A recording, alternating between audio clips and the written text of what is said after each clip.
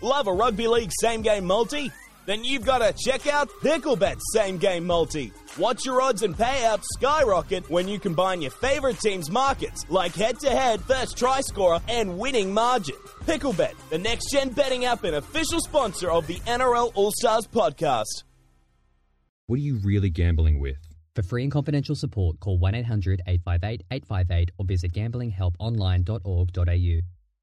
Hey now, you're an all-star, get your game on, go play. Hey now, you're a rock star, get the show on, get paid. And all that glitters is gold. Only shooting stars break the mold. Welcome to another episode of the NRL All-Stars podcast. This is Barnsey here for the Supercoach episode for TLT round 22. Right on the home stretch now. And to get us through round 22 and beyond, we have Billy returning after a couple of week hiatus. Billy, welcome back aboard, mate. Hopefully it's a decent couple of weeks for you of footy and Supercoach goodness.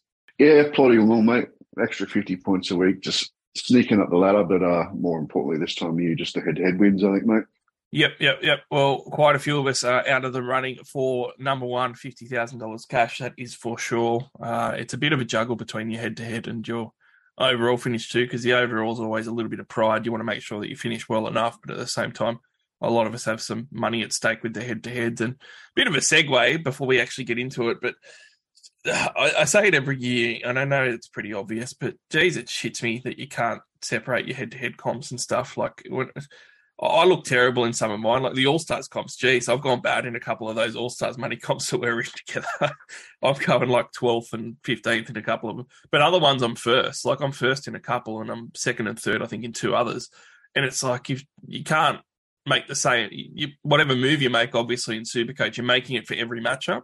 And it's so difficult, isn't it, to juggle. They've really got to try and find a better way of, if not just separating head-to-head versus overall players, then at least being able to give people two teams so they can play each. But even when you give people two teams, Billy, like it's really hard, isn't it? Because you look at your head-to-head side of things and you're going, well, for this matchup, I want to do this, but for this matchup, I can't because I'll end up losing it.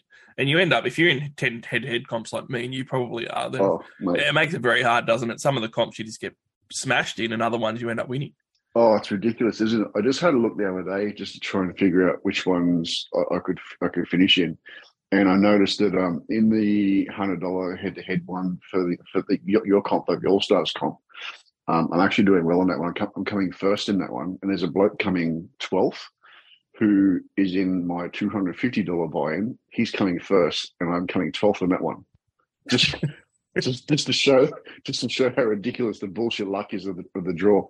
You know what? Like I'm top 5 in half of them, and the other half I'm 10 to 20. Like, you know, so it's very hard to juggle. It's the sort of there's probably something that they can't really fix because you can't have like 10 different teams. So I understand. Yeah, true. With it, I'm someone who's also used to playing other fantasy sports before Supercoach was even around. You know, NBA fantasy for ages and everything else, and it's a bit of an adjustment because I know that you don't play NBA fantasy, but look, you've got your own team that you draft or that you make for every single league that you're in. It's different in every single one of them. Yeah.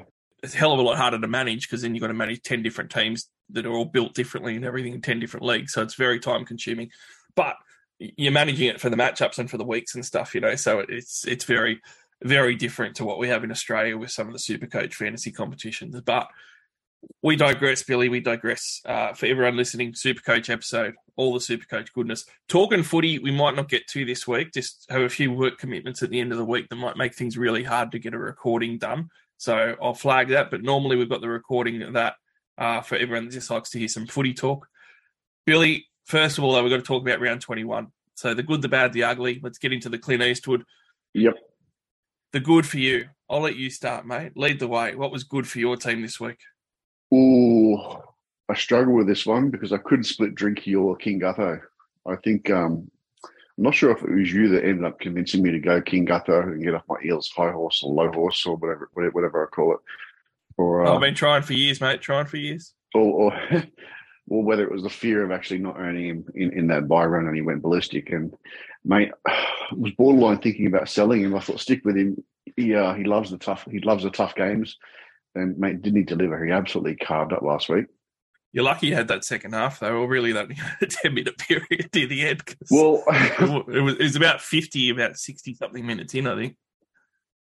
Yeah, he was wasn't as bad as Hines, but yeah. So I really enjoyed watching him play, mate. He just normally he sweeps left, just tries to get something last minute, a couple of tackle busts, and just goes over the line or gives a short ball and gets a 20-pointer that way. But he was busting up the middle. He was really impressive. I really, although we lost, which wasn't demoralising, but it was infuriating to watch. But it was really enjoyable to see him sort of combine with Moses towards the end and see him be able to do something against someone that wasn't a Salador or a flat wicket type team. He's always good to own. I love owning Gutherson, which is a great segue to my good, because my good was actually I sold him, and I wish he went a little bit worse, but who I sold him to was Tedesco for 134 points. So that trade couldn't have worked out any better if I tried. The only thing was that I vice-captained him, and he was on, I think, 120 before updates, and the updates came late on the Sunday. So it was like, if it was 134, it probably would have pushed me to loop. But 120, even though it's very loopable other times, when you've got not really Hines and Cleary, yeah. I mean, Hines and Cleary against like good opposition for them to score 150s maybe. So I couldn't do it. But 134 probably would have pushed me to. So the last minute score update, if it came early, it would have been a lot better. But 134 from Teddy, can't complain. And the other big thing with that trade as well is obviously I had literally $250,000 to put elsewhere that I banked. So that was a big difference between those two. So that was a good one. But Teddy looked really good last week. He was much improved, and really I think he's looked better for the last month or so. So, I enjoyed that. I really would have liked to have kept Gutho, mate, but I obviously can't sell drink water, and I needed to get Teddy in because I needed that money. Yeah, fair enough. You got to do what you got to do. It's when you have players that high in value, it kind of reminds you of the beginning of the year when you have the salary cap and you need to decide between getting someone like Tino or Fafita and someone that's 200k. When you got the money to sort of spread around, it really does make a big difference when you get sort of 2 or 3 blokes around that sort of 500 or 600 mark, because as you can see, mate, it only takes 3 or 4 in the spine to score really well, and having blokes like Ford or Kolomatangi score 40s and 45 doesn't really mean much in the scheme of things if you can really upgrade those key players in spine positions. Yeah, 100%. The bad, mate, for you, what was the bad and what was your ugly? Ooh, what was the bad? Well, the ugly was certainly Hines as captaincy. That was absolutely demoralising. I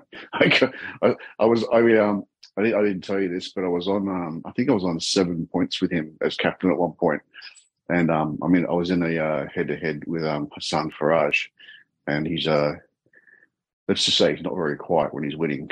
And mate, I went in the kitchen to get a beer. I come back out, and he's on 144. I'm like, WTF? Like, what do you do? I was in the kitchen for 3 minutes. I come back, he's got a line break assist, a try assist, a line break assist, a line break or something, and 2 goals. So yeah, so that was the ugly. But the bad for me, mate, was was that sort of Warriors game. In the wet, I really struggled with a couple of 40s there from Nakora and Ford. But I think most people owned Nakora, but the Ford 40 wasn't the greatest. Yeah, I actually had a pretty good round. So the bad and the ugly isn't too bad for me. I was just under 1,300, so it was a decent enough score for the round. But certainly the bad, I'll say the Sharks, because Militalo 54, Katoa 46, and Nikora 36. I expected, instead of 130 odd between those three, I kind of expected maybe 250 to 300 because I thought they were in for a big one. So that was bad. But ugly, I'm going to bring out a big gun here, and I'm going to really roast him because he doesn't get too much of a roasting, Harry Grant. One of the worst trades I did was go for Harry Grant. And I did it maybe a month ago, and I did it because Cook was out in Origin anyway, and I think the Bunnies had a bye after that Origin period, or after the big bye, they had a bye or something. And I went, well, it's Grant time, I'll go Harry Grant. And I actually paused and went, hang on. Like, am I just doing this just because of the name value of Harry Grant? And looking at the scores, it was like he's got a couple of big ones, but really he's been pretty disappointing. He's had some 30s in there and stuff. He gave me a good score last week, but honestly, like 36 points on the weekend. And I unfortunately think that we're going to see a lot of this from Harry Grant, 30s and 40s. And it just makes you go, well, I just wasted a trade. I may as well just stuck with Cook and just rotated Cook and Robson at hooker because, I mean, Robson I benched on the weekend because I thought he's not going to go any good, and he didn't. He scored 41, but it was 5 points better than what Harry Grant was anyway. Yeah, Harry Grant he's had a disappointing year, been below par, and 36 on the weekend was super ugly, but I guess most of us had him, Billy. Yeah. You know what I did in that hooking position? I basically had the same drama. I had Cook at 9, knowing I needed to cover the buyers, and I had JMK. Then he had that injury, then he came back for the injury, then he got injured again. Then it comes out, season over, going away. I looked at that young rookie that's replacing him, and he's been scoring 50 points in tackles off 45 minutes, week in, week out. So I'm thinking, yeah, that'll do, base price. All he's got to do is last a couple of games. So I get him in. Mate, he scores 55 points with 51 tackles in 45 minutes. I think, sweet, he'll cover Cook. JMK's gone for the season, right? Teamless Tuesday. JMK's back. Where the fuck did season ending come from? I think it was one of those injuries. It was could have been season ending or could have not been. It was a bit up in the air. I understand why people sold though, because you just don't know. At the end of the day, mate, like he's just as likely to not get named next week because he's going to be in pain and the injury is going to be there the whole season. So I mean, how long do the Dolphins really persist in pushing forward with him if he's in that sort of state too? Yeah, I just need him going for the last game of the year when Cookie's out. I need the young fella back. He's I'll tell you what, he's doesn't take too many runs, but that's a hell of a work rate, mate. I am not joking. 50 tackles with one or two missed in 45 minutes for 3 weeks in a row.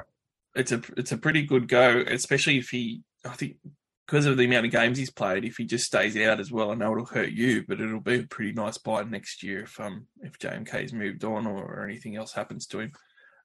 Look, it's a good segue though, because let me tell you, when we're finishing talking about this round that was, the top 10 scorers were all 100 plus. In fact, we had 1,300 plus scores. But when we look at the top 10 scores for the week, 5 out of 10 were all fullbacks.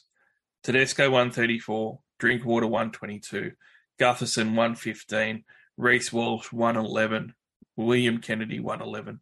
So all the fullbacks really came to the party. We've come a long way from a couple of months ago where we were in kind of a fullback no man's land where we sort of thought, well, is fullback not the position that it normally is? And it wasn't for a little while, Billy. We had Latrell out. Turbo was ruled out for the year. Teddy was playing poorly. And it just really was looking like a bit of a no man's land. But now the fullbacks are all booming. So for the strategy chat now, we're talking about fullbacks for the run home because it's quite a contentious one, but also it's a real big point of difference for the run home because all of a sudden we've got half a dozen legitimate fullback options to run home with who have to fit into two positions. So it's very, very difficult because every team's going to have a different fullback most of the time in your head-to-heads. You'll probably have one same player, but a lot of the time one of them will be different. So it's going to be a way to either fall behind on the run home or to certainly catch up. But before we continue the strategy chat, we do have to talk about our fantastic partner and sponsor, Picklebet. Picklebet.com, you can go there and have a look. They've got fantastic odds in sport, but they also specialise in e-gaming and have some great racing promos that they do as well, including at the moment getting the money back offers that they've got going. But in saying that, let's talk NRL, because the NRL Allstars podcast has a multi every single week that we decide to put up there that we have a look. And I tell you what, we got some good value on this one. Over $6 on this one, $6.05. And we're looking for two different handicaps and two different wingers to score tries. West Tigers versus South Sydney Rabbitohs. We are looking for Alex Johnson to score anytime and South to win by 12 plus, minus 11.5 handicap. And then we're also looking for the Roosters to have a 14.5 point handicap and also Daniel Tupou to score a try. So I reckon that the Roosters can keep it within 15 points, and I also reckon that South's the specials to go 12 plus against the Tigers. And Alex Johnson and Daniel Tupou, they are ready to start scoring tries again. So you get over $6 for that one. If you go to that first game with the South Tigers matchup, and go to outrights, you'll see our bet there under the NRL All-Stars Bet of the Week. So jump on there. I love that one. But if you want to go on to Picklebet and sign up with an account today, make sure that you do so with the affiliate code Allstars, all one word. When you sign up there, it'll have a place for affiliate code after you put in all your details to sign up. Just throw in Allstars. That way they know that you've come from our podcast. They know that you're a footy fan and they'll take great care of you. So Picklebet.com, absolutely love working with them. They're fantastic to use. And as you would have heard from the ad at the start of the podcast, they've got same-game multis that are as good as anyone's at the moment. And they've just launched those the last couple of months. So they've got a huge amount more markets that they've just put in the last couple of months than what they've had before. And they're a real up-and-coming bookie that have better odds a lot of the time than some of the big boys that you might be betting with at the moment. So jump on picklebet.com and have a look. Make sure that you throw in All-Stars as your referral code when you do sign up today. As always, when you're betting, though, think, is this a bet that you really want to place? For free and confidential support, you can call 1-800-858-858 or visit gamblinghelponline.org.au. Strategy chat time. When we're having a look at the fullback rankings at the moment for the run home, Billy, the first person to talk about is Scotty Drinkwater. So out of all the fullbacks, he's currently number one. He's averaging 86.8 points per game. And it is amazing the run that he's gone on. He's obviously $1,081,000 now, break even of 146, but that doesn't even matter at this point. But he's now gone a ton, 5 out of his last 7 games. And the 2 that he didn't get a ton were 95 and 86. One of his tons was his highest score of the year at 173, which was 3 weeks ago. And it's just one of those runs where you watch it going, I don't know where it's going to stop. Because when you look at when this run started, he put 117 points on Parramatta at CommBank Stadium when Parramatta were really competing. Melbourne Storm, he put 104 on. Then Penrith, he threw 95 on. And then Souths, a month ago, when they were looking pretty good, he threw 140 on at a core. So even the harder draw didn't make a difference to what Drinkwater was doing. And he's beat up on some other, lesser teams, like with his 173 versus Tigers. But his point scoring is unprecedented. He's doing over 3 try assists a game over that period, basically. Almost a line break try average per game. And he just looks unstoppable. And he's doing it very easily. It's very Nico-esque what he's doing at fullback for the Titans. Obviously, the kickability is that he's $1,081,000. Now, I said a couple of weeks ago, I'm not sure if you have to pay that. You could probably just let it go just because it's too much money. I think that he'll go really well for the season. I think he'll be one of the best fullbacks that you want to have, but maybe it's too much. I wasn't sure. I've turned around a little bit now because he's playing the Titans this week. I just think that teams need to go and buy him because for me, he's a number one run-home fullback. One of the big things with him is he's the one that's the lowest owned. He's 8.2%. So at 8.2% ownership at $1,081,000, he's not going to get highly owned. People cannot afford to do it. This is your chance to get a leg up on everyone. I'll be captaining him this week. We'll talk about that later. But against the Gold Coast Titans, it's phenomenal. And to finish up on Drinkwater, mate, he's now going to play all but 24. And, round 24 is fine. You can cover that. But the Titans, the Broncos, 2 games in Queensland, a 3rd game in Queensland versus Sharks after that. And then he's got the Dolphins in Queensland again. So he doesn't actually leave Queensland again until they play Penrith in round 27. That's quite good for Drinky as well. So a lot of money, Billy, but if teams even just have 6 trades left, I would almost be inclined to at this point go, you know what, for this week I might nuff someone and get Scott Drinkwater in at fullback. I may or may not captain him, given that the head-to-head comps I'm still in are NRL All-Stars, and those are all your listeners. I don't want to give away what I may or may not be doing, but I'm strongly thinking about captaining Drinkwater. I may or may not already have it on him. It's, I wouldn't say a no-brainer, but it's certainly an option, especially given that he's the last game of the round, so you can look at everyone else's and take an option with your VC. Surely there's a chance that you can nuff someone out like a forward at the last minute. It just depends on who you want to get rid of. But yeah, I got him I think 3 or 4 weeks ago at 800 or 850,000, mate. I just kind of figured at that kind of price with his draw, just needed to pick him up. But he's been absolutely killing it since then. So absolute no-brainer for me, mate. I'm looking forward to captaining him again. Yeah, I think that it's a really astute purchase because his ownership's so low. It's a way to get there. Even better. I didn't know it was 8%. I hadn't even bothered looking, but yeah, it doesn't surprise me because he was obviously borderline Origin type selection, and he was pretty expensive at the time anyway. That last minute, wasn't he? Yeah, he was, and I just think that because he's fullback, there's obviously so many other options that people wanted to go for, and it was a good enough argument, right? Like you can't argue with someone that say wanted to have Latrell Mitchell, round 10 or whatever, and then someone who said, well, I want to get Kalen Ponga in, who's been going great, or Clint. He just ended up being the best guy, and now you have to pay up if you want to do it. I was fortunate, things always don't come off for me, so I'm not, going to pretend here and say that it all comes off, but that came off for Drinkwater. I got him round 11-ish, and that was 75 points versus Dragons, and he's probably averaged for me like 130 points since, or something ridiculous. It's just been insane. I'll tell you what, hasn't it changed in 12 months? You go back 12 months, and this time last year, you'd be saying top 4 fullbacks to own, be sort of Pappenhuisen, sort of Teddy, Latrell, and Turbo. Now this year, you've got King, Gutho, and Drinkwater, mate, and Ponga, the three guys that weren't performing last year. Oh, it's pretty insane, and it's been a topsy-turvy year at fullback for Supercoach. And probably for the listeners, we need to give a little bit of devil's advocate on the Drinkwater purchase. It is a lot of money. You wouldn't want teams to handicap themselves or to use their final 2 trades to do it at this point if they've only got 2 or 3 trades. Yeah.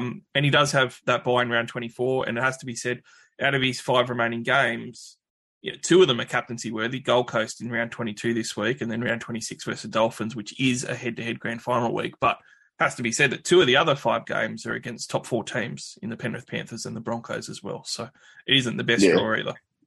The only thing, just very quickly before we move on, just off what you said with fullbacks, you don't need to choose just between the 2 fullbacks because there are plenty of other positions where you can have fullbacks. Like we'll talk about it when we get up there, but CNK has an insane draw coming up, available at 7.75. The Hammer is back to fullback. I think the Dolphins have the best draw of the lot, so there's another fullback. Ponga, insane draw at 6. You could quite conceivably have between those sort of 3 guys and 2 fullbacks plus the Garrick factor, you can have 6 fullbacks in your team. Yeah, you could, 100%. I mean, I think that certainly a couple of months ago we spoke about potentially having your second fullback as one of your centre wings when everyone was getting injured. I don't think that's the case anymore, though. I think that you want some of these other fullback guys in now. The guy that's second on the list is Clint Gutherson. He's actually averaging 81.3 points for the season, so 5.5 points worse than what Drinkwater's doing. And if you look in the second half of the season, Drinkwater's actually well over 100 points since he's gone on his run. But Clint Gutherson has been exceptional as well. You own him now. I actually just sold him, and I sold him to Teddy to free up some cash. It's an interesting decision to make with Clint Gutherson because he's thrown out 115 points on the weekend. And can you believe that 4 out of the last 5 games now, he's gone not just 100 plus, but he's gone 115 plus, including 2 130 games. And against the Titans, where you thought he would have gone ballistic, he only scored 61. But it's an insane run that Gutho's been on with a 5-round average of 113 points.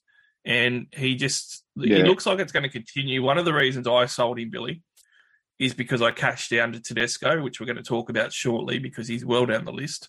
But as well as that, I was a little bit worried about that Cowboys matchup with the team that they had. It didn't end up mattering because he had a 2-minute spurt of like 40 points. But Melbourne, playing down in Melbourne this week was a bit hard.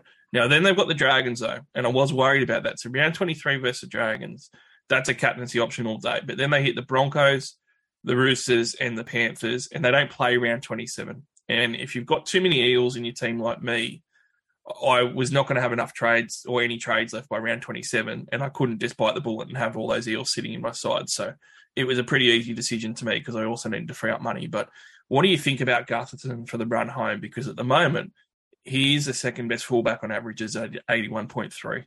Yeah, I'm keeping him 100%.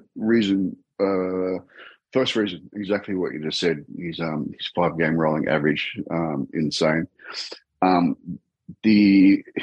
I don't expect listeners to go back and have a listen to preseason, but one of the stats I tracked out early season is that when we were evaluating Eels at the start of the season, Moses was 100% avoid because his average versus his first 8 opponents this year was, I think it was 52 or something rather. Like he's ordinary against the top 4 teams. And he's a flat track bully. Gutho is like Munster. Like he thrives against the top teams and struggles against the bottom ones. More so than not. So the fact that he's been killing it lately doesn't surprise me at all. Didn't think that he would be crushing as much as he is, but the fact that if you go and compare Storm's lineup this year to last year, even though it's in Melbourne, I'm less scared of them. Like if you look at their front, apart from obviously Munster and their hooker, if you look at their front row, their second row, their outside backs, it doesn't really scream the Melbourne, like the fear factor of a Melbourne Storm team for the last 10 years. So more than happy to play Gutho this week and hold on to him for that Dragons game next week. Beyond that, I'm not really sure, but I certainly won't be playing Moses this week, but Gutho 100%, mate.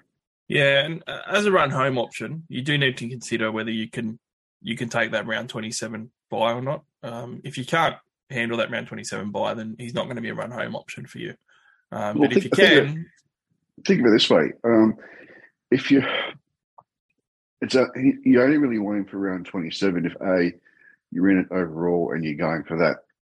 You're still going for the number 1 position, which not many of us will be in that position. Or B, head-to-head finals finished the week before, so you don't really fucking need him for a head-to-head final anyway. So either way, it doesn't really matter. Yeah, it's a really, really good point. You know, for head-to-head players, it's not going to make any difference anyway. For overall, I will say there's probably a bit of pride or personal goals at stake, whether it's top 500, top 1,000, top 2,000, whatever. So there's a bit of that. But yeah, you're right. It is a very good point. With the numbers, the Taylor Gutho's numbers, he actually averages the same base attack as what Drinkwater does. But he's try scoring. This can either be a glass half empty or a glass half full, depending on if you think he can continue it. He scored 8 tries in the last 5 games, and he looks like a guy that you can back every single week to score a try.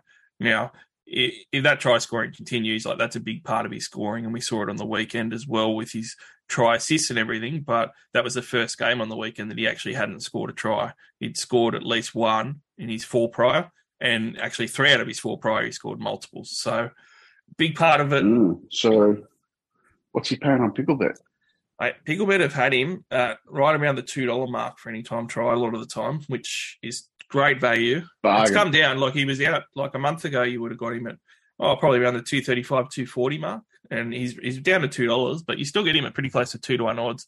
See what they are this week, but look, he's going to need to continue that. Now, I will say, again, devil's advocate, if you are looking at Gutho as a run home, either to hold or to buy, he has played all these teams, barring the Dragons, already this year.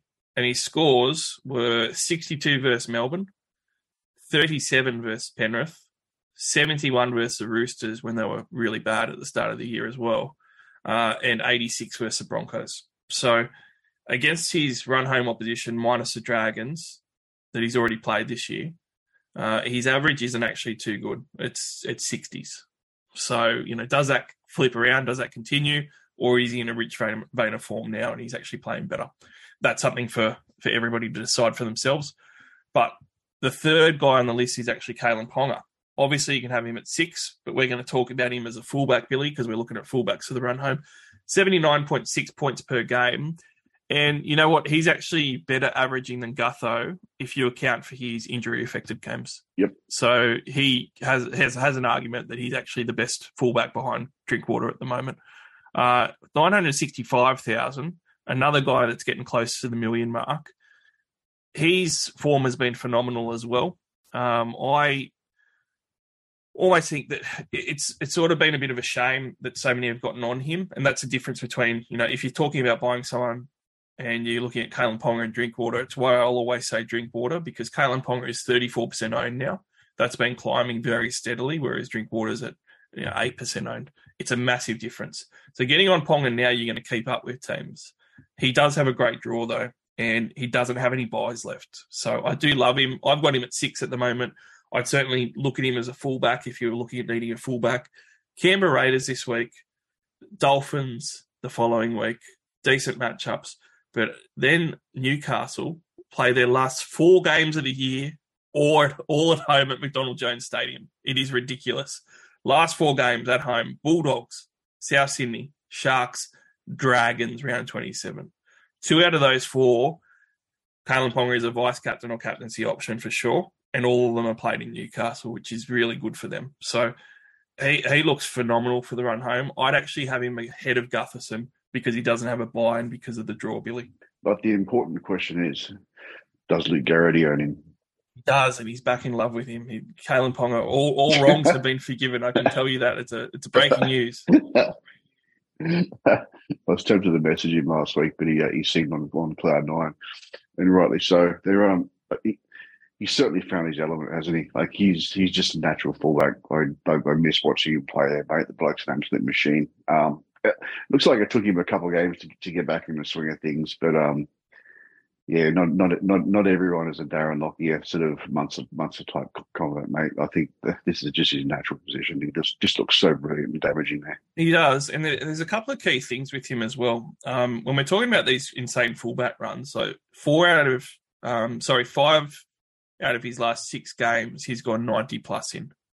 So that's a pretty insane run as well. And the one that he didn't was 47 points against Penrith at Penrith. So that's one thing. But the second thing and the key for me with him and his value is that even though he kicked poorly on the weekend, he's got the goal kicking back now. And that was... Oh, it's horrible. It was terrible kicking on the weekend, but that's always such a good part of his value, Billy, because the Knights have shown that they can score points when they're firing, and they've been firing pretty well. Like they put points on Melbourne on the weekend. And with the draw they've got coming up, they're going to score points, and he's going to get goal kicks from that. So that's a positive as well. Even if it's only 7 or 8 points a game because he's not a great kicker, it's still just that really nice floor that it gives him. Yeah, and I think when I messaged you earlier today with that run that you obviously kind of picked up on, a lot of the games aren't too late in the weekend as well. So, and with the buys from key teams, particularly with Broncos coming up, I think it's round 26 as well. He definitely gives you that VC option. You can chuck out. You can just put the captaincy on someone like Haas if you really need an AE that round. Yeah, and to finish off on Ponga with his point scoring, his base attack is 41. That's 6 points off Gutherson and Drinkwater.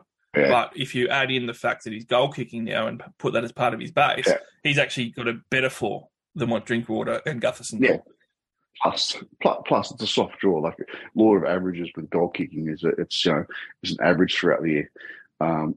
When you come to a time of 5 or 6 games soft run, the average is going to lift as well. So you'd have to think he's got at least 12 to 14 points in goals in him per game. Oh, it would be nice if he's got that many. But certainly, both Drinkwater and Gutherson aren't going to be goal kicking, so that's a definite plus for Ponga. And I'd rate his draw as the best out of the 3. But when we're looking at the 4th best guy, Billy, is averaging almost the same as Ponga on the year, 79.5 points, and that is Latrell Mitchell. Now, the obvious selling points on him is that his ownership is only 7% at the moment, so it's hugely low. But I'd advise teams not to get caught out on this. He's less owned than what Drinkwater is, but after teams trade him in this week, he's going to be 16, 17% owned plus. So he's going to be out of pod territory by the time you play him for the first game. His trade-ins are almost at 10% already for this week. So really? Yeah, he's getting traded in massively this week, which we'll talk about in Market Watch when we look at the numbers, but he's not going to be at 7%. And that was a big draw card for him. He is going to be a goal kicker for a side that can score points. He's playing the Tigers this week, which is a huge matchup. I'm going to be super controversial, Billy, and say I've got no interest in Latrell Mitchell at all. And the reason that I don't is because he's just spent 12 weeks on the sideline. And he's returning against the West Tigers, but I would expect him to return pretty slow. It's a leg injury, not a shoulder injury, so he hasn't been running. I think that he's only been sprinting for about a week. We all know that's... He hasn't been running for 3 years. Well, I was about to say, we all know it's a worry for Latrell when he doesn't run much, right? He's carrying a few extra kilos. Playing at fullback, I dare say that they probably could have played him last week and they might have just wanted to get the fitness into him because even if you just look at the start of the year, Billy, he went 73, 62, 66, 34, and 67 in his first 5 weeks of the year. That's not bad. Yeah. But it's around about a 60 average, which, it's just not enough. That's when you're coming back from off season as well, when you're unfit, and he's just come back from the same type of layoff. 12 weeks is a very long layoff, isn't it? So, I mean, I would be shit scared to get him in, especially when you consider he's got the worst base attack, even if you put his goal kicking in of anyone. So I would be very scared to get him in. But am I being too cautious or too off, Latrell? No, not at all. But particularly when it was a calf injury as well. I mean, what's to say there's no twinge in the game, and like they're gonna put 40 points on the Tigers. So who's to say someone else doesn't kick for him? Well, that's a good point as well. Like if he doesn't have the goal kicking, then all of a sudden you've got a base attack that's in the 30s.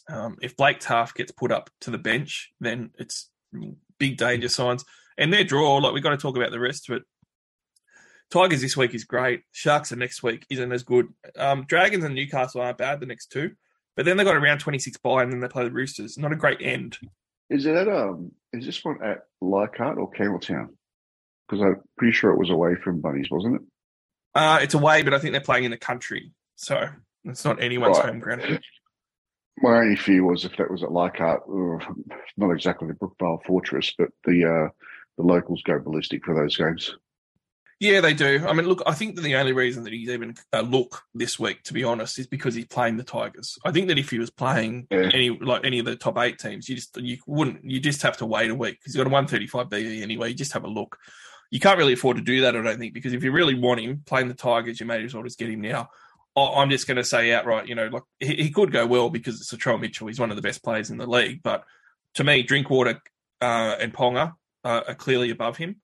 And I think that there's an argument that if you've got Gutherson, I would hold him and not trade him to Latrell either. Yeah, 100%.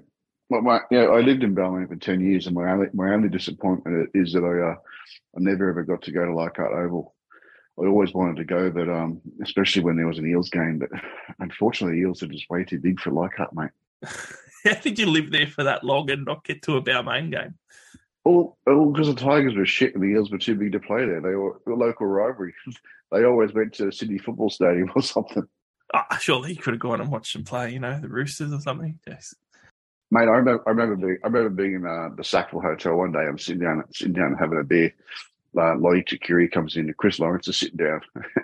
I said, Chris, you going to the game, Nick? Nah, man, I'm sitting here, Great pubs in Balmain. Sackville's a great one. We used to do a big Newsy pub crawl that we did for about 5 years where we had 20 different Balmain ones, and we'd do a crawl down and finish at the London and then walk down and see the fireworks and everything, and everyone just buys from the bottle and brings it outside and brings it on the street. It's fantastic New Year's there. I love the London Hotel. Well, although the last time I went there, this is going back about 10 years. Oh, me too. Don't worry. It's at least 10 years. Last time I went there, I'm there with Mrs. Marion, and she says she got some prawns or something else. She's so excited, and I'm excited too because the Eels are about to play. I went to the bartender and said, "Hey, mate, excuse me, mate. What time's the can you switch the footy over? What time's the start? I'm sick of this AFL crap." Because, "Oh no, mate, there's only 20 minutes to go. The Eels are down 30-12. I'm like, thanks, mate. Guess what, mate? Watch it then. There's the great pubs around Leichhardt, Balmain. Good times, Billy. But the next fullback, Reece Walsh, 76.5 points per game, 17% owned. Can I just say he's going to be in the 20s as well for ownership because he's the 3rd or 4th most traded in player this week too. So, I mean, I guess the selling point for a Reece Walsh is that he's only 665,000. So he's actually more than 400,000 less than what Drinkwater is, which is incredible. $300,000 less than what most of the other ones are. So he's a cheap option. As far as the draw goes, they do have a round 25 bye, but their draw goes Roosters, Cowboys, Para, Canberra, Melbourne. And only one of those is actually at Suncorp because the Broncos used up all their Suncorp games because they haven't left there yet. So it's joking, Broncos fans, joking. But, a lot of Suncorp games already. Are they not playing any at, what's the cricket ground called? Gabba? Or was that just they've got a couple at the Gabba. So actually, they still don't have to leave Queensland. They've still got 4 out of the 5 at Queensland still. But one of them's at Suncorp. So, The Gabba games are there too. So I guess they've got 3 home games out of the last 5. One of them at Townsville versus the Cowboys. The draw, though, Roosters, Cowboys, Para, Canberra, Melbourne, is why I would actually rank Walsh below everyone else. Yeah. Despite the fact he's got that massive start to the year, he only actually scored 2 tons in the first couple of months when he was on fire, and they were 105, 101. The other fullbacks have just surpassed him for me because they've all got the big tons and they're doing the big tons, and he hasn't. His career high is 116, which he scored a few weeks ago. So he just doesn't have those big ones in him for me. We saw in round 17 versus the Gold Coast, that was a game where you thought, geez, this is a ton begging for Reece Walsh playing the Gold Coast at Suncorp, and he scored 22 points. Yeah. That's in 80 minutes. He reminds me of Latrell, mate. Latrell type mold. He's not a big worker, doesn't have a big sort of tackle bust rate. He's more of a look, you'll see him once every 15, 20 minutes. He'll finish something off, get 20 points. But he just doesn't kick the goals. Like he reminds me of Latrell Mitchell minus the goals. Like someone that just is absolutely spectacular in bursts, but in bursts only. You don't have those points in between, which is why he doesn't score the 150s. Yep. Surprisingly, he's got his average up, though. He's only a point off Gutho and also Drinkwater's base attack, which is surprising. But I just think that he's going to average well below those top few options myself for the run home. The hand grenade guys after this. Dylan Edwards is number 9. I don't want to belittle Dylan Edwards. 591,000 is very cheap. I'm writing him off, though. I don't think that he can compete with everybody else that we just spoke about. Do you disagree with me? I've never bothered entertaining him in my team at all in the last 10 years. There you go. I wasn't disrespecting Dylan Edwards. It was all Billy. But James Tedesco is the hand grenade option out of all of them. He is by far gone the worst, 67 points per game, 67.3 to give him a bit of credit. But when you're talking about runs and how he's been going lately, he's now got a 3-round average of 85 and a 5-round average of 87.8. He's 700,000, so reasonably priced, much more attainable, 380,000 less than what a Drinkwater is, for example. And we just saw on the weekend that he carved up the Titans for 134 points, which was his season high. And how he did that was pretty much how you want to see Teddy play. And if you own him, he was backing up, he was going through the middle of the ruck, and he was looking like making multiple line breaks. He has a decent draw. And this is one of the good things for the Roosters at the moment, if there is any. They don't have any buys left, and the draw's decent. They go Broncos this week, Manly at the SCG, Dolphins, Parramatta, West Tigers in the head-to-head grand final week, and that is key. And then South Sydney in the final match of the year for them. So they've only got 3 out of their remaining games, 50% of them, against top 8 teams. The other 3 are not. And the Tigers, Dolphins, and even arguably Manly could be captaincy or vice-captaincy options for Tedesco. So cheap price, and he's been playing a hell of a lot better. Now, when you have a look at how much better he's been playing, if you look from round 12 onwards, Billy, so basically the second half of this season, 50% of the time he's tonned. He's gone 118, 66, a poor 32, 89 and 134. That's as good a run of as far as no bad scores or very little bad scoring as what any of the top fullbacks are doing. So have what we've seen from Tedesco's turnaround the last couple of months, is that going to continue, do you think? Or are you worried that it might actually revert and he might not be worth going as a second fullback for the run home? I reckon he'll continue. It's just a matter of, look, can you afford Drinkwater? Yes, no. If not, Teddy. I think Teddy's one of the key options. I'd probably prefer to have Teddy over Mitchell, actually, because I just don't trust the injury. And if he was playing Tigers next week, Latrell, I'd much prefer that. But I think with Latrell's injury, I'd probably prefer the Teddy factor, particularly at the price too. Gives you an option of upgrading elsewhere, maybe to a Cody Walker to offset the Latrell factor. So you get best of both worlds. Yep, that's a good point as well. And I would say too, the biggest selling point that I would have on Tedesco is 10.7%. That's his ownership, and he's not being brought in hugely. So he might be 12, maybe 13%, but that is very low ownership for James Tedesco. It will make him the lowest owned fullback option out of everyone that we've talked about except for Drinkwater. So that's key. Like if you I'm running Drinkwater and Teddy at the moment, and that means that both of my fullbacks, who are averaging between 85 and 110 over the last 6 weeks, are owned at 8.2% and 10.7%. And that's not going to go up much on either of them. And that's a way that I'm chasing. So, I like that combination for myself. Certainly, I think Ponga is a better option than Teddy, but I got Ponga at 6. If you don't have Ponga at 6, I would put Ponga over Teddy. But I think that there's an argument that with the draw, Teddy could outdo Gutherson. And I agree with you. I like him better than Mitchell and Walsh because of the draw, the no-buy, and also the low scoring factors that those guys could have as well. Not bad that we agree on something to start a show.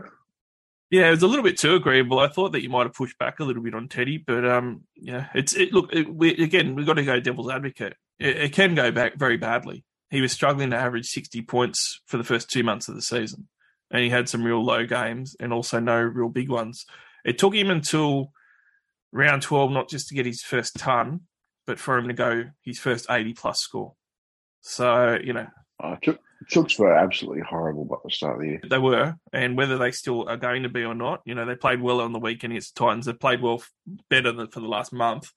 If they lose one more game, they're very much on life support and unlikely to be able to even make the 8 if they win every other game. So, I mean, do you think that's a concern, or do you think that Teddy will just play out the season hard anyway and, put on points regardless, even if they're out of the 8? I think he still puts in. He's not. I don't think any sort of player is the type of bloke to go. I'm done for the year. Showing the fact that the last game of the year is that that local derby. I don't think he'll be sort of switching off there, particularly if it means putting Souths out of finals. Yeah, very good point. And the Tigers round 26 head-to-head grand finals. I can't not get around that. That's a really big one. If you've got Drinkwater and Tedesco, you've only got one bye between them on the run home. So that's a pretty good deal. If you can't afford Drinkwater, Ponga and Tedesco actually has no buys between them on the run home. So that's something important to consider. Billy, that was a really good talk on fullbacks for the run home. I think all of them are good options. I have to say that Walsh and Mitchell are below and maybe, Clint Gutherson in that next tier and Drinkwater, Ponga probably in the top tier. But any of them I could see, go on a run. I'm not going to say that, any of them can't beat anyone on their day or on their run, and we're in this home stretch. Who knows? Everyone's going to make their own decisions, but hopefully that gave everyone a bit of information to consider. I'm just fearful there's another 16 positions we haven't gone through yet. We're not going to start talking about Kane Evans for an hour now, are we? No, Kane Evans can stay on the curb, mate. We won't take him out of park just yet. Oh, mate, I still remember our first ever podcast. You loved the Kane Evans signing, didn't you? The Eels just didn't quite live up to expectations, huh? I'm just constantly reminded we talked about him for about 45 minutes.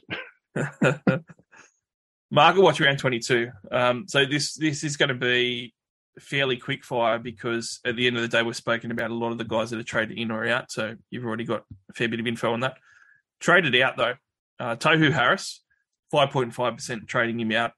I get it. Like, he's got the bye this week, Billy, and what Tohu is doing is what I was scared that he would do, which is why I never bought him. He's gone 52 and 38 the last 2 weeks. That's 56 and 36 minutes that he's played. Even the week before when he scored 94 versus Eels, he only played 59 minutes. He hasn't played 80 minutes since round 13, which is a long time ago now. So it makes sense to trade him out. You're on board with trading him out at 29% ownership with the scores that he's been throwing up? Oh, yeah, particularly with the soft draw coming up, means that they don't have to play him. So, yeah, the outside backs are the ones you want to own. The bandages on both knees. Triple strap doesn't exactly scream excitement either. Nicho Hynes is the second most traded player out. And 4.4% of teams, 2,259 teams have already traded out Hynes. We already had about the same trading out last week.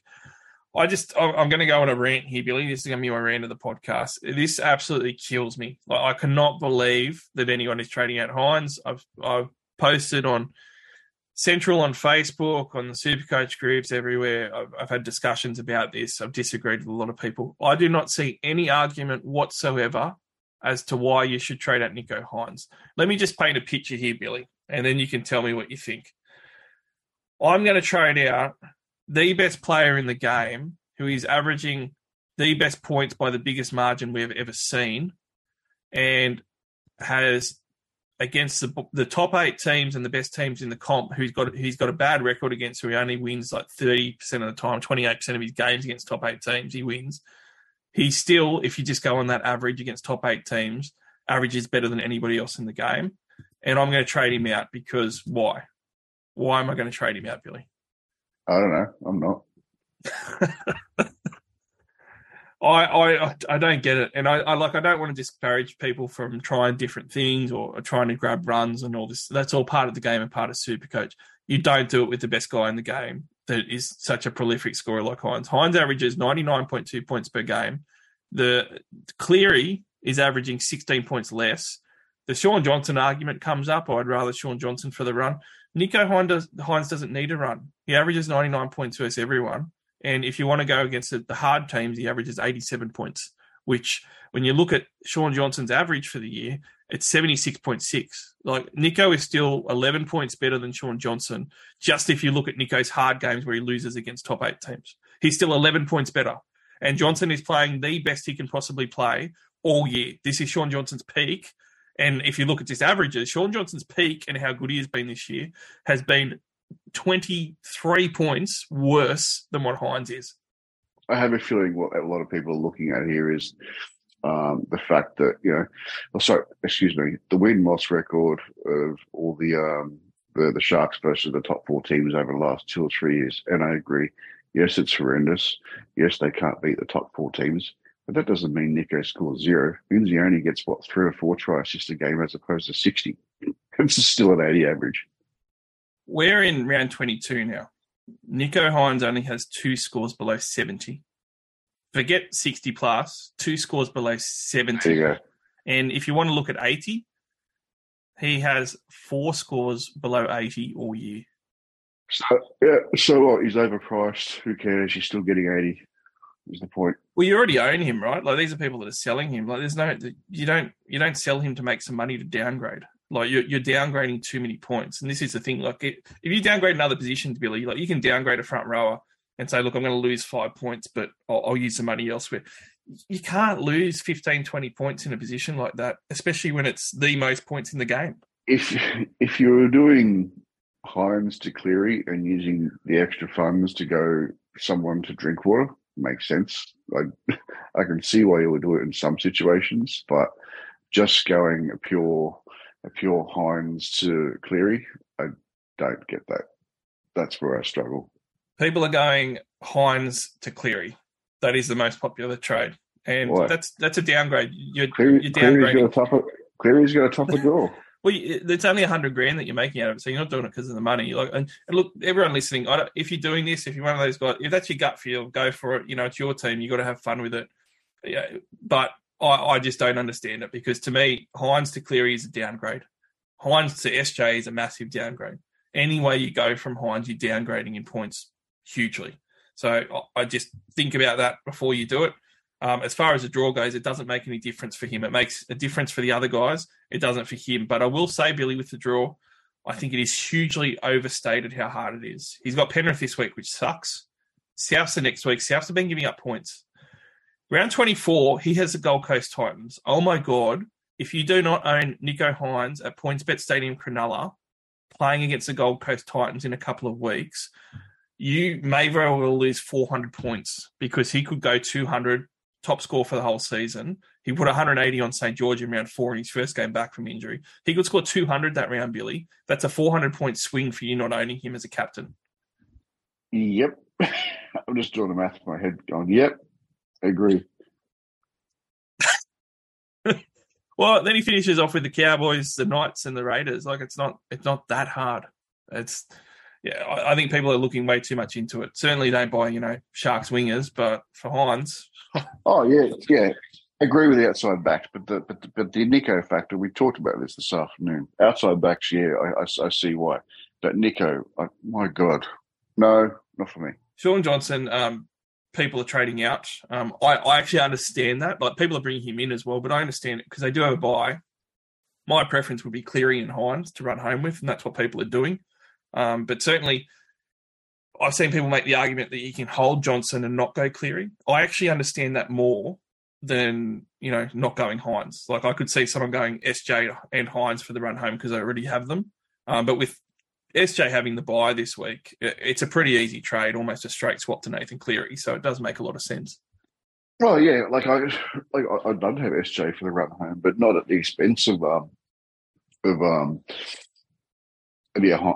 or Cleary. Moses, I would consider dumping for SJ, but I would prefer to. Well, SJ doesn't play this week, and Moses has the Storm, so you just either way. Basically, there's no play. Moses has Dragons next week. I would play him there for that one, captaining them, and then switch to SJ for the run home. That's the only thing I can say about SJ. Yep. And a lot of these other trade-outs, like they're guys that are injured, or it makes sense. Wilton, Tino, they're injured. We've got Buller going out, Tafare, Reid Marnie's been benched. The only couple are probably Gutherson, who we've already spoken about. And then the other one that's left in the top 10 that we haven't spoken about is Preston. So Preston's been named this week, so he's back. I understand teams trading him out because maybe they don't have any other options. He's a fine trade-out. What I will say, though, with Preston is if you do have other guys to trade out, he might be someone, if you look at the draw, that you might be surprised about. Playing the Dolphins' edge this week, I would play Preston. And I have to say, kick our back helps them. Josh Adokar back. They've got a few guys back this week. This is basically the strongest side that they could field this week for the Dogs. And half the starting side, I think, is different than last week because of all the returning players. So it's a different team. Dolphins, then they have a bye, but then they have Newcastle, Raiders, Manly, and the Gold Coast Titans. Most of those edges, aside from possibly Canberra, all of the edges are actually pretty susceptible for someone like Preston.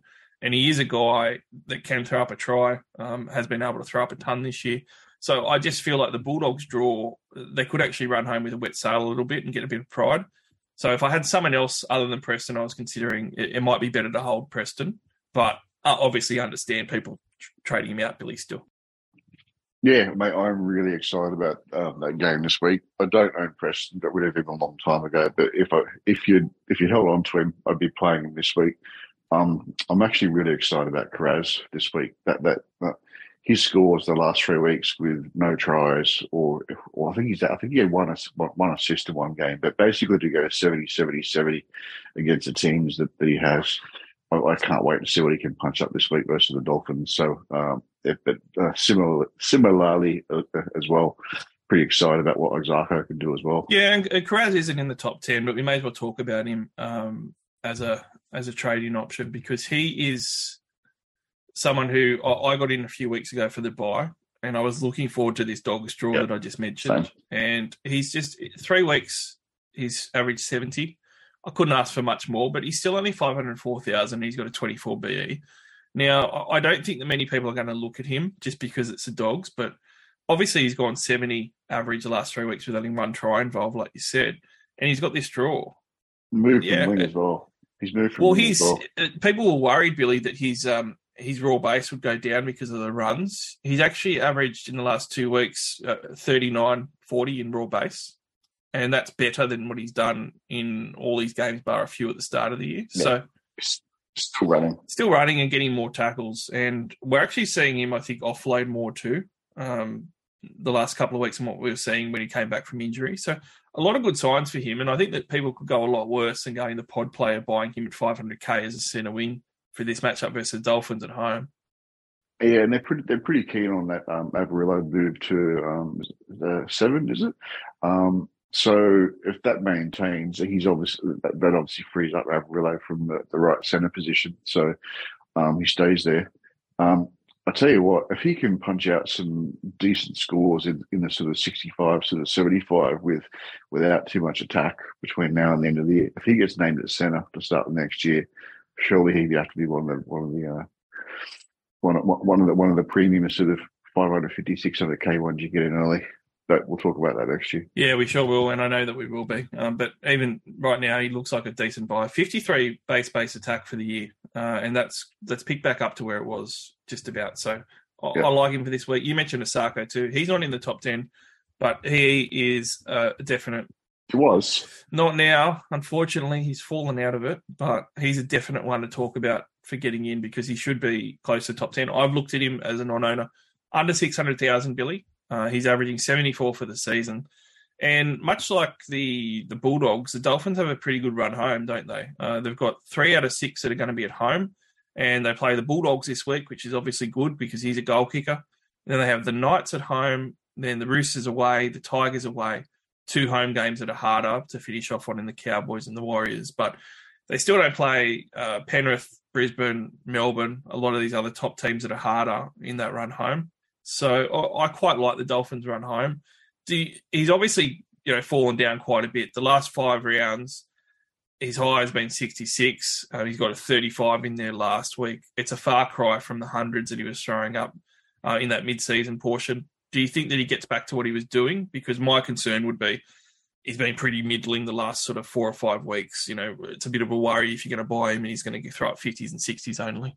Yeah, but I think the dynamic of their draw change. If you go back and have a look at who they've been playing over the last few weeks, as compared to when they went on that bit of a tear, I think you'll find that sort of the draw's a lot softer now than what it has been. So I think he gets back to some falling over the line type capability. Yeah, I tend to agree. And I think that the goal kicking is going to really help him. He's down to 34.8%. He was actually, up to 15, 20% higher than that during the season. So not a bad buy at all. But when we are looking at the top 10, Nathan Cleary, makes sense. Latrell Mitchell, we've already spoken about. Reece Walsh, we've spoken about. Cam Murray is number 4. I actually really like this one. He's just gone up 51,000. But I have to say, at 533,000, he's still got value. At 18%, he's still low enough owned. And the last 2 weeks, he's gone 76 and 86. And he played 76 minutes on the weekend because they were a bit short of middle forwards. But it does look like the last 3 weeks that Cam Murray has been back. The last 3-round average, he's gone 72.7 points. And he's poised for this bit of a run post-Origin here for the run home. Obviously, Souths have that round 26 bye, Billy, which isn't good. But the Tigers this week, Sharks, Dragons, Newcastle, Roosters. It's a good draw. You would have thought, the Sharks were a hard one there, but the way they're giving up points at the moment, they're not really. And all of a sudden, all their games look like they could put some points on. So I like someone like Murray for the run home at his price. He's a good downgrade option, and probably not enough teams have been looking at him the last few weeks when he's really bottomed out. Yeah, I think minutes are the key there. I think the Latrell factor actually helps him too. Reason being, Latrell is such a brilliant player, and with a soft draw, surely him and Walker kind of carve up. So I think players like AJ obviously sort of are the organic recipients of increase in points. But I think if Rabbits start going on a tear, momentum is a big thing. I talk about that a lot. If you've got big momentum and you're constantly in possession, a guy like Murray in the opposing to the 30-40 metre line for the opposition, so much more clutch potential. So even if he's not getting as much ball as before, I think you'll find there's a bit more opportunity for him as well. So I really think that the draw and the Latrell factor actually add some value to him as well. Yeah, I think Latrell back is going to help everyone. And the other guy that's highly purchased this week is Cody Walker, number 7 in the most traded in players. And I really like him this week. I own him already, but 671,000. He's only played 1 game in the last few weeks. And I think that people forget now that he averaged 73 for the year because he threw up 55 last week, didn't play for 2 weeks before that because of Origin.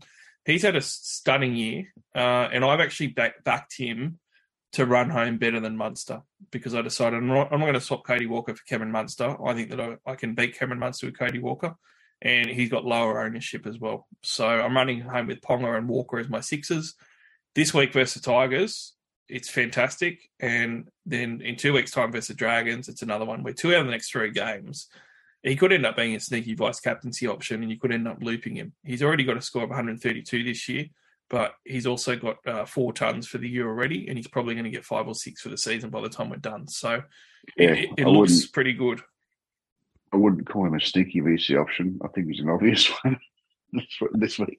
Well, I don't know how many people would do it, really. Really? Yeah, I think... VC? Why wouldn't you? I just think there's other options, and also he's not highly owned either. And people... Like who? Well, people will look at Latrell in this game, and I guarantee you people will be looking at Latrell for the VC here. Some of the other ones, it probably is a bit more obvious, I guess, but What do you think about him versus Munster, though? Because Munster's not being purchased much this week. Cody Walker is. Obviously, some of those teams own Munster, but some of them don't, and they're going for a Walker for the run home. But Munster, I looked at that as well. But see, Munster doesn't really have as many massive scores in. He's more of a consistent 70 type scorer. And he's got the Eels this week, who have beaten them, 3 out of 4 games in the last couple of years. You've also got Storm actually have, check the draw for me, I'm pretty sure they have Panthers as well. Yeah, and they got the Broncos the last game. I think it's those 3 games between 24 and 26 months has got a big chance where he's playing the Raiders, the Dragons, and the Titans. Well, let's get it. You've got the Tigers this week in VC. I can't remember who he's got in the next sort of 2 or 3 weeks, but I'm pretty sure might have been a difficult game in there, like Chooks or something or other.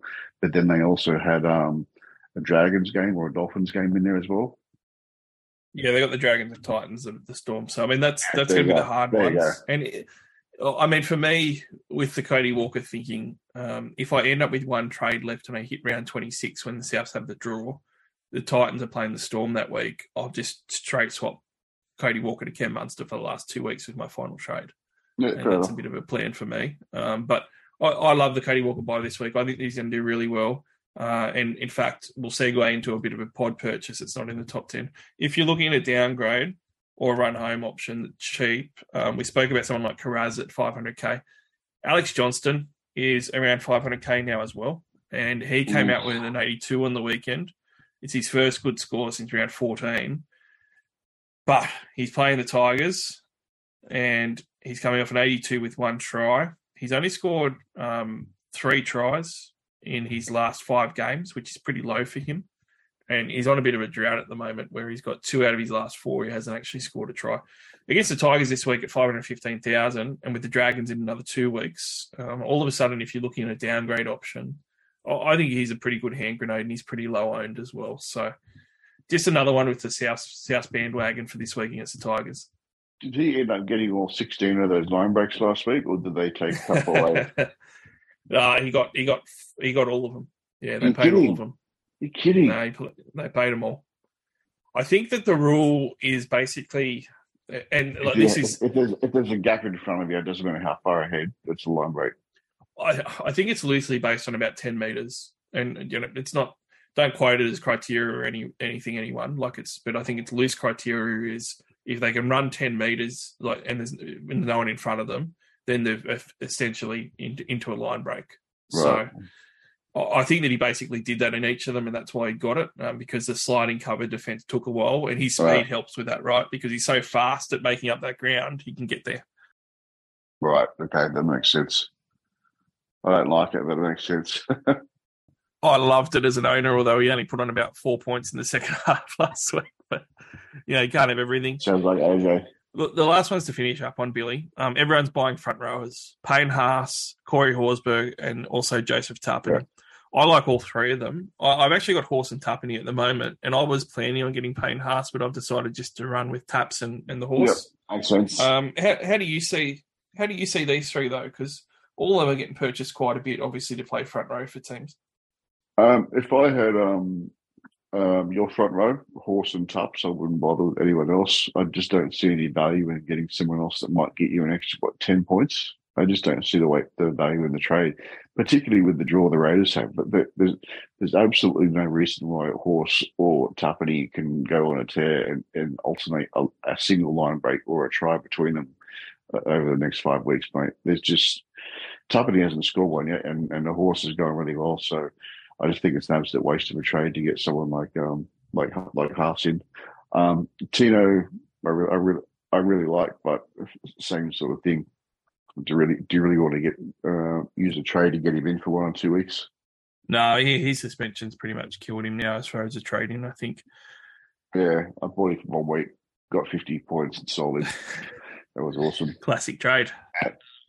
Worst of the year. Let's talk about the games, Billy.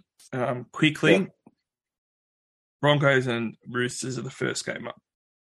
I don't think there's too much to talk about. I don't think that Reece Walsh or Teddy could probably be vice-captain options, although depending on who you own, you could probably, take a stab at Teddy could go another 130 and upset them, or maybe Reece Walsh could throw up 100. You could try and take a stab at it. if you went back 5 years and Teddy was playing on a Friday night, it's not a no-brainer, but it's pretty much the VC choice plenty would be doing. Whether Teddy can still do it, I don't know. I think there's other options, but if you had to choose one in this game, he's the obvious. Yeah, I will say with Teddy, it might sound a bit crazy to people, and I'm not putting my Roosters cap on when I say this, but Tedesco has scored 176 versus the Broncos before and actually does quite like playing against them.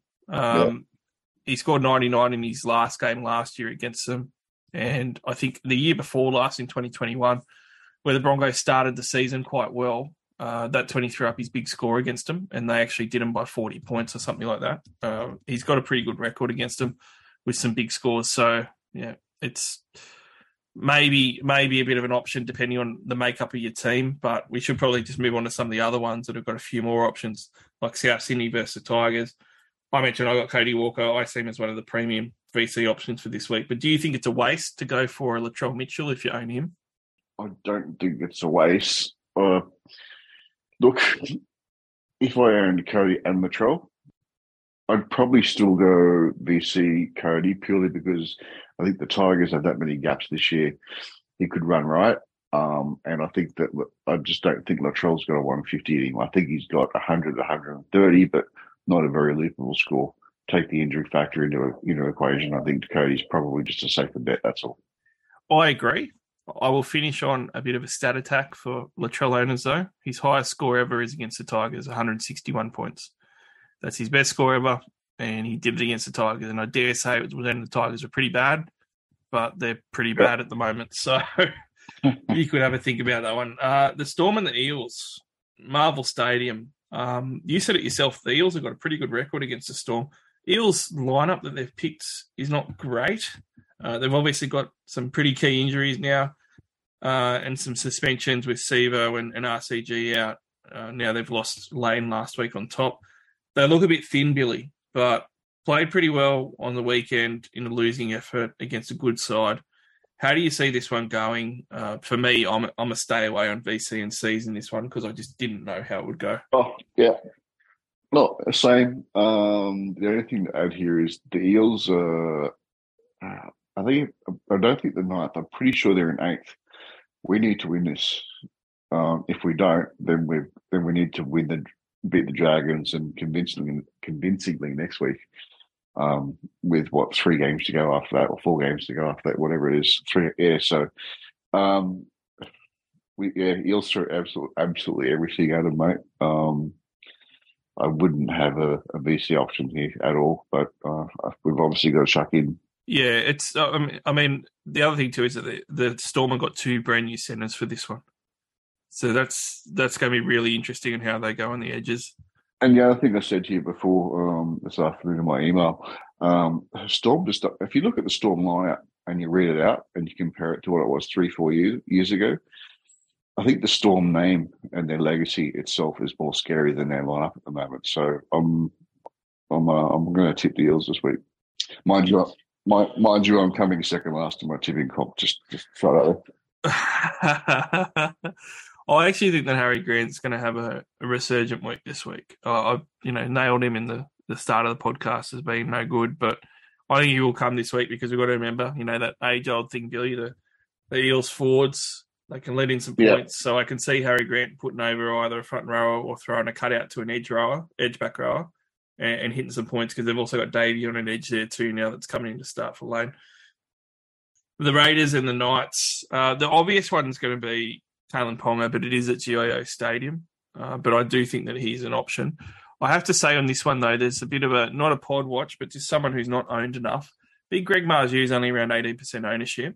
And I said it last week, everyone just needs to get him in. Like he's the run home centre winner of all of them for me. He's gone 79, 102 and 92 the last 3 weeks.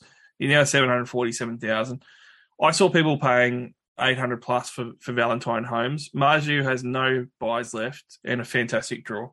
He is the guy, 64-point floor base attack. Scored three games in a row. He scored a try now. They're finding him out there and they're finding points. So I love him for this one versus the Raiders. He scored 122 points versus the Raiders round 4. That was his first game of the season. That's his second highest score for the year, and he scored a double in that one. So love Big Greg this week. If you don't own him, I would prioritise him for the run home. Yeah, just yawning because there's nothing else I can add apart from he's devastating. Mate, wanted to start with him every year since he was a rookie at the Eels, but his defense is so shit. He basically just kept getting him dropped, but I'm pretty sure he's a staple in that side now, mate, with his attack. So as long as there's no more missing buses, he'll be sweet. He'll be sweet, all right. And actually, the defensive numbers on his side are actually a lot better than their right side. So he's turned that around a little bit, or at least the guys inside him have helped. The Dragons and the Sea Eagles, the next game.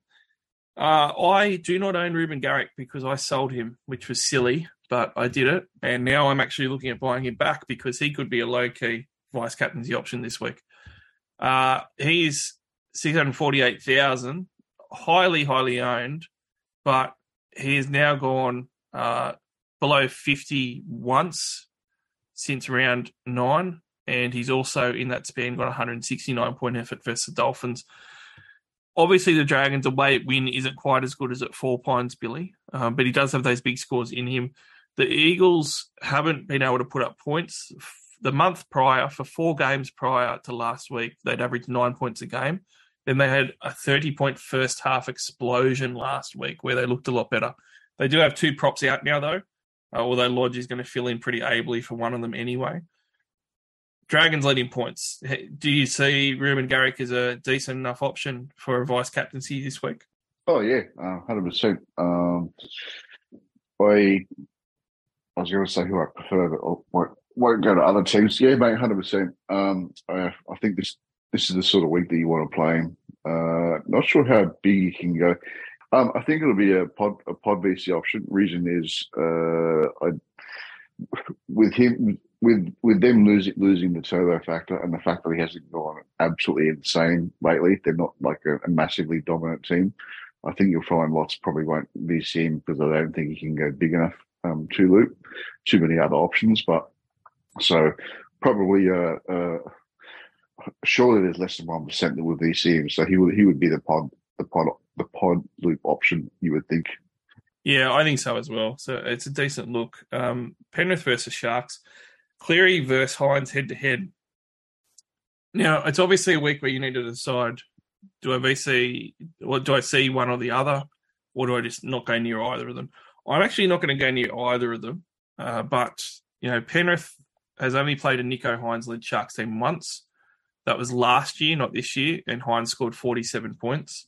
In the same game, Cleary actually was out from memory, pretty sure. Oh, no, he played. He came back from injury, scored 69 points. So neither of them have scored well against each other, but it's only the one-game sample. Do you see this one as one where you could VC one of them, or do you think that you just stay away because there is quite a few other options this round?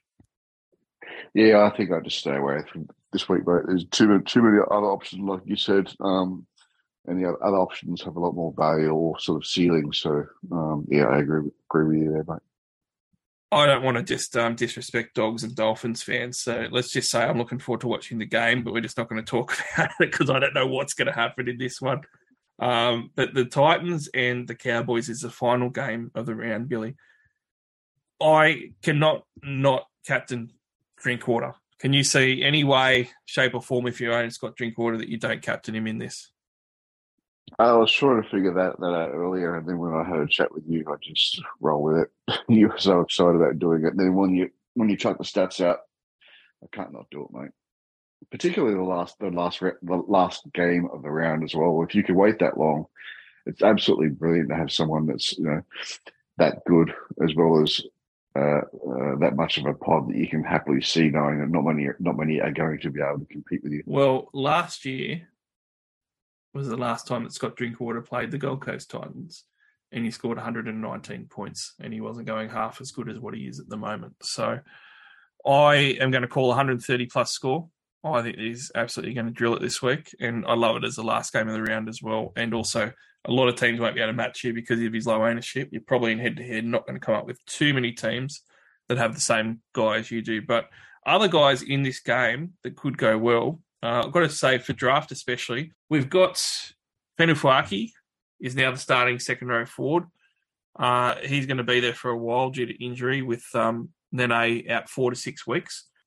He's quite interesting for draft because he's obviously got that really good Gold Coast edge that he gets to run at. And he's looked pretty decent in spurts. He's 38 minutes last week, 24 points. But, I liked it when the most minutes that he's played is 40 in round 16, and it was against Penrith.